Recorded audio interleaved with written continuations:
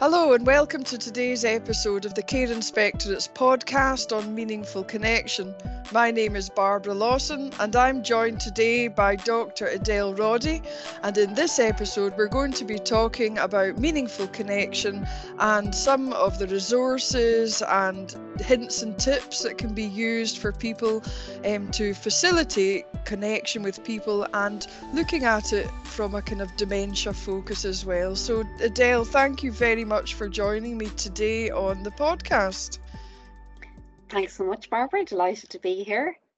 Yeah, and you've dedicated really the latter part, 10, 15 plus years to meaningful connection and just facilitating, connection for people, particularly in care homes. What's made you so passionate about that? So my background is nursing, so I worked as a nurse both in care of the older person in an acute hospital and also in care homes. I went from that to do some research here in Scotland with the My Home Life social movement, and really was as part of My Home Life, which has a really particular focus on relationship centered approaches to care, that I really became even more curious about what helps connection. And through involvement in My Home Life, I've gotten to spend quite a significant amount of time in care homes in Scotland, and really recognizing and learning from the skill and the really beautiful practices of care home staff, noticing how they facilitate connection with residents, and noticing really about that idea of how much that happens in the moment and how much it can change from one person to the other, and the skill needed for staff to really tune in to what connection means for each person. So I suppose my fascination is with what enables connection, and how people even learn or how people develop that skill or that practice of enhancing connection, particularly for me with people maybe in the later stages of dementia. Yep, definitely. And I think you're currently a My Home Life facilitator, but also a visiting lecturer with Robert Gordon University. How does, the kind of My Home Life facilitation, what are some of the things that might help people, in some of the tools and the resources that you have? So within My Home Life, we are working with three frameworks, one of which I mentioned, which is relationship centered practice. We also work with appreciative inquiry and caring conversations. And appreciative inquiry really is how we go about our work in My Home Life. And within appreciative inquiry is the understanding that within every system, within every organization, within every relationship, something is working well. So we have a particular curiosity to find out about what that is, and through the learning from that, to just deepen our understanding about what people value and care about. So it's not to ignore maybe where there are some concerns or issues, but it's understanding that actually, if we really want to find out about what it is within those situations that people care about and value, that that actually can help us create the way forward together. So Yeah. within that understanding, I suppose any project that I've been involved in, which has been working alongside care home staff, residents, and relatives to explore connection, it is really with an eye to really trying to deepen our understanding of, as I was saying earlier, the learning of what's currently happening well, and helping that to happen more of the time. So, working with what's happening in the present in order to kind of imagine what we might like going forward. So, within My Home Life, there is really that emphasis on valuing every relationship. So, really being curious about relationships between staff, residents, and those who visit care homes. Yeah, and that really resonates with the kind of methodology and the findings of our project, the Meaningful Mhm. Connection project.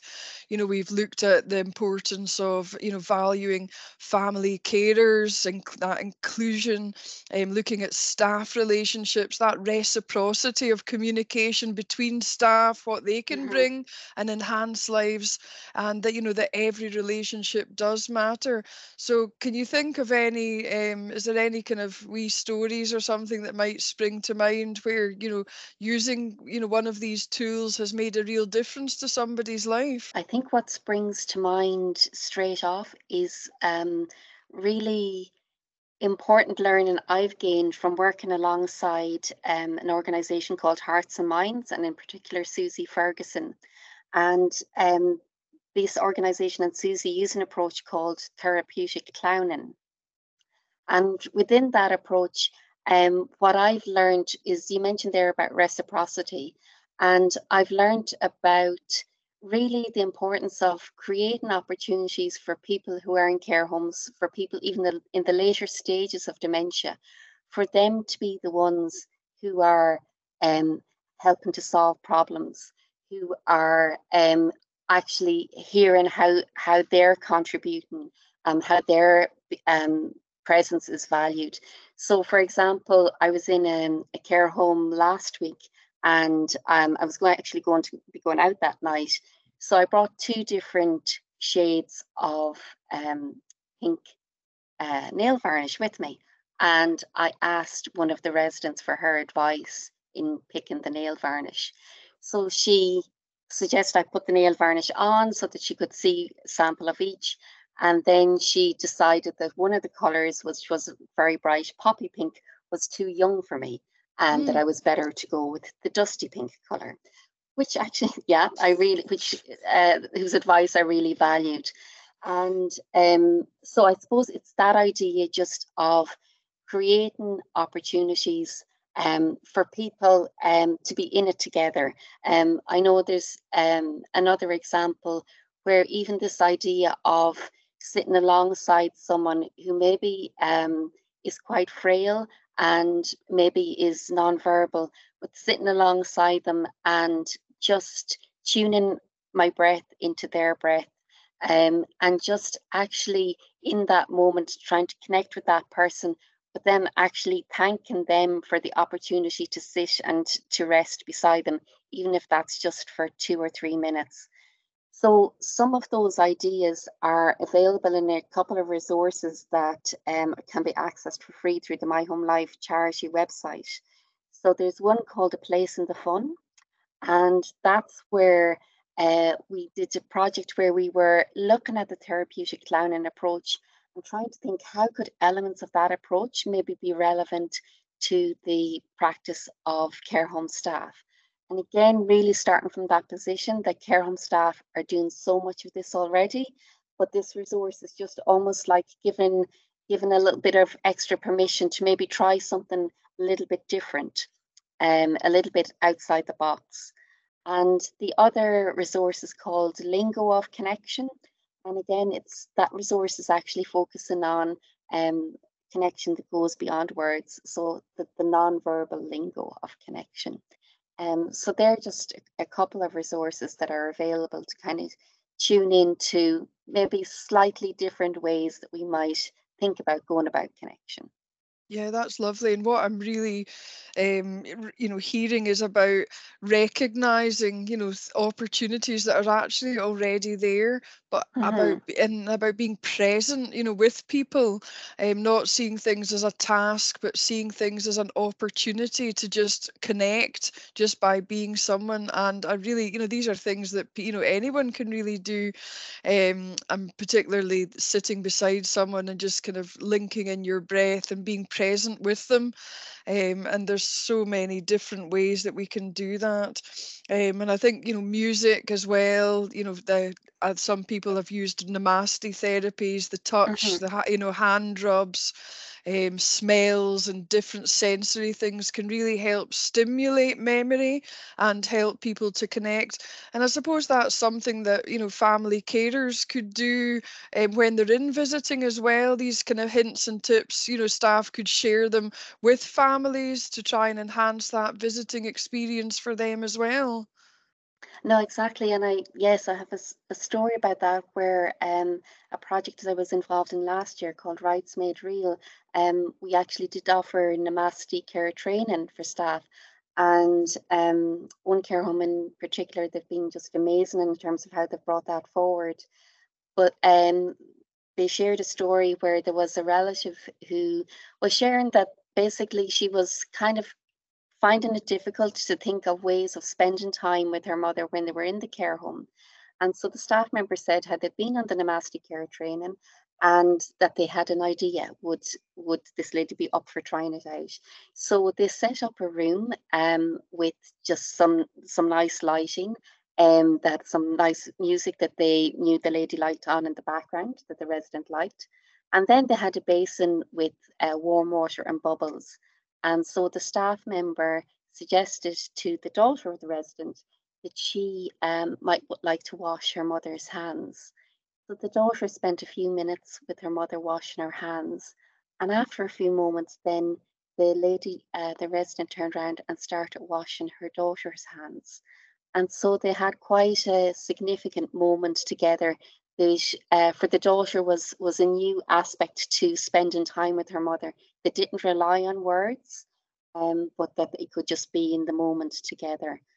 So yeah, absolutely. I think that um, all of these types of connection are possible for both staff and family members. Yeah, and I think, that is really, really powerful, and I'm feeling the emotion of that, just even Hmm. hearing you tell that story. And I think that links really well with the kind of the two new health and social care standards that we have about families being involved in people's care if that's what they want. Mm, And particularly I'm thinking about people, as their dementia advances, and they might be presenting in different ways, or families hmm. can be feeling kind of maybe frightened or apprehensive about touching or being involved in things. So just a simple thing like that, about washing someone's hand or brushing their Hmm. hair, or helping, just in small ways, can really facilitate that connection. So that's really powerful. Thank you for sharing that. And I think, yes, I think as well, the work we've done in that Rights Made Real project is working with family members as well, exploring the therapeutic aspects of the therapeutic clowning approach with families, and in full recognition of the range of emotions that can accompany both someone moving to a care home and being a relative of someone with dementia. So recognizing that emotion and still holding on to the possibility the connection is possible, and knowing that we need to maybe have a relook at how we understand connection, so connection beyond conversation. And so the work that we were doing with family members and the therapeutic clowning approach was really trying to hear and honor their experience, and also work with what they think might be possible going forward. And so there was moments where family members shared that it was just almost that kind of idea of being up for pausing, and rather than rushing in with lots of questions, to just pause and notice what the person with the dementia was interested in, and following their lead in terms of what they were curious about. So it was a really important connection that kind of uncovered this understanding, I suppose, of maybe reshaping our expectations, or even trying to hold maybe more lightly to what we expect connection might look like. And so being open to being surprised, and being open to connection looking different than it has in the past, but that something is still possible. Yeah, no, I think that's really true, particularly for people, living with dementia. It can be such a long journey for some people, Hmm. such a Hmm. long trajectory, that people do change, and people might recognize things or be able to say certain words or notice things on one visit, but things can obviously progress. So I think having that, helping people to recognize these opportunities and looking for those moments for connection, can really help to foster that sense of connection for people. Mm. And I actually remember one more story, Barbara. I think you'll be familiar with this story. It's a project we were involved in together, where a staff member shared that there was a resident who had connections with the Outer Hebrides, and but it was definitely not going to be possible for this lady to go back to the Outer Hebrides because of her dementia. And so the staff member actually went on honeymoon there. And while she was on honeymoon, she thought of the resident and she decided to record the sea, the waves of the sea. And she brought it back to this resident who was generally non-verbal. And she played the sound of the sea to the lady. And the lady looked up and tears came in her eyes. And she said the word home. And I just love that story because I think it really speaks to the idea of creative thinking. When maybe some things are no longer possible, but we can still use what we know a person cares about and values to maybe come up with something that can be the route into connection. Yeah, definitely. And yeah, just almost taken back to that moment, and hearing that again, it really does, it's just such a powerful memory. um Mhm. and what would you maybe say to people that have not maybe used any of the tools? I know, you develop different tools, and we'll make the link will be available Mhm. for people for these different things that you've highlighted. But what, as a kind of finishing, kind of final statement or bit of advice for Mhm. people if they've not maybe used the Mhm. tools, what how would you encourage people to have a go? No, thanks, Barbara. Yeah, and I suppose first of all, just to say that all these tools have been co-created alongside staff and residents. So they really can't emphasize enough, they really do want to recognize the existing skill, the existing beautiful practices, and just offer other possibilities, other potentials. Um, and saying that, that definitely there, I completely recognize for myself as well that it does take courage and a certain amount of confidence to give something new a go. So what we maybe suggest is that if people have a look at the resources, and if there one is one that kind of does grab your interest and you're curious about, think about who could you try this out with where you think where you would feel safe. So maybe it's bringing a buddy along with you to do it. Maybe it's trying it out with a resident who you have a particular relationship with, who you know they'd be up for giving something a go as well. So really going in gently, seeking support from those around you, and knowing as well, I suppose, that this isn't about perfection. This isn't about getting it right, that this is about if the desire for connection is there, to kind of hold lightly to any particular expected outcome. You just don't know what would happen. I think care home staff would say this day in, day out, that you start one activity or you start one story or one conversation and it leads somewhere else. And that in itself is just really, really powerful. So yeah, just holding lightly to any expected outcome and just seeing where it goes.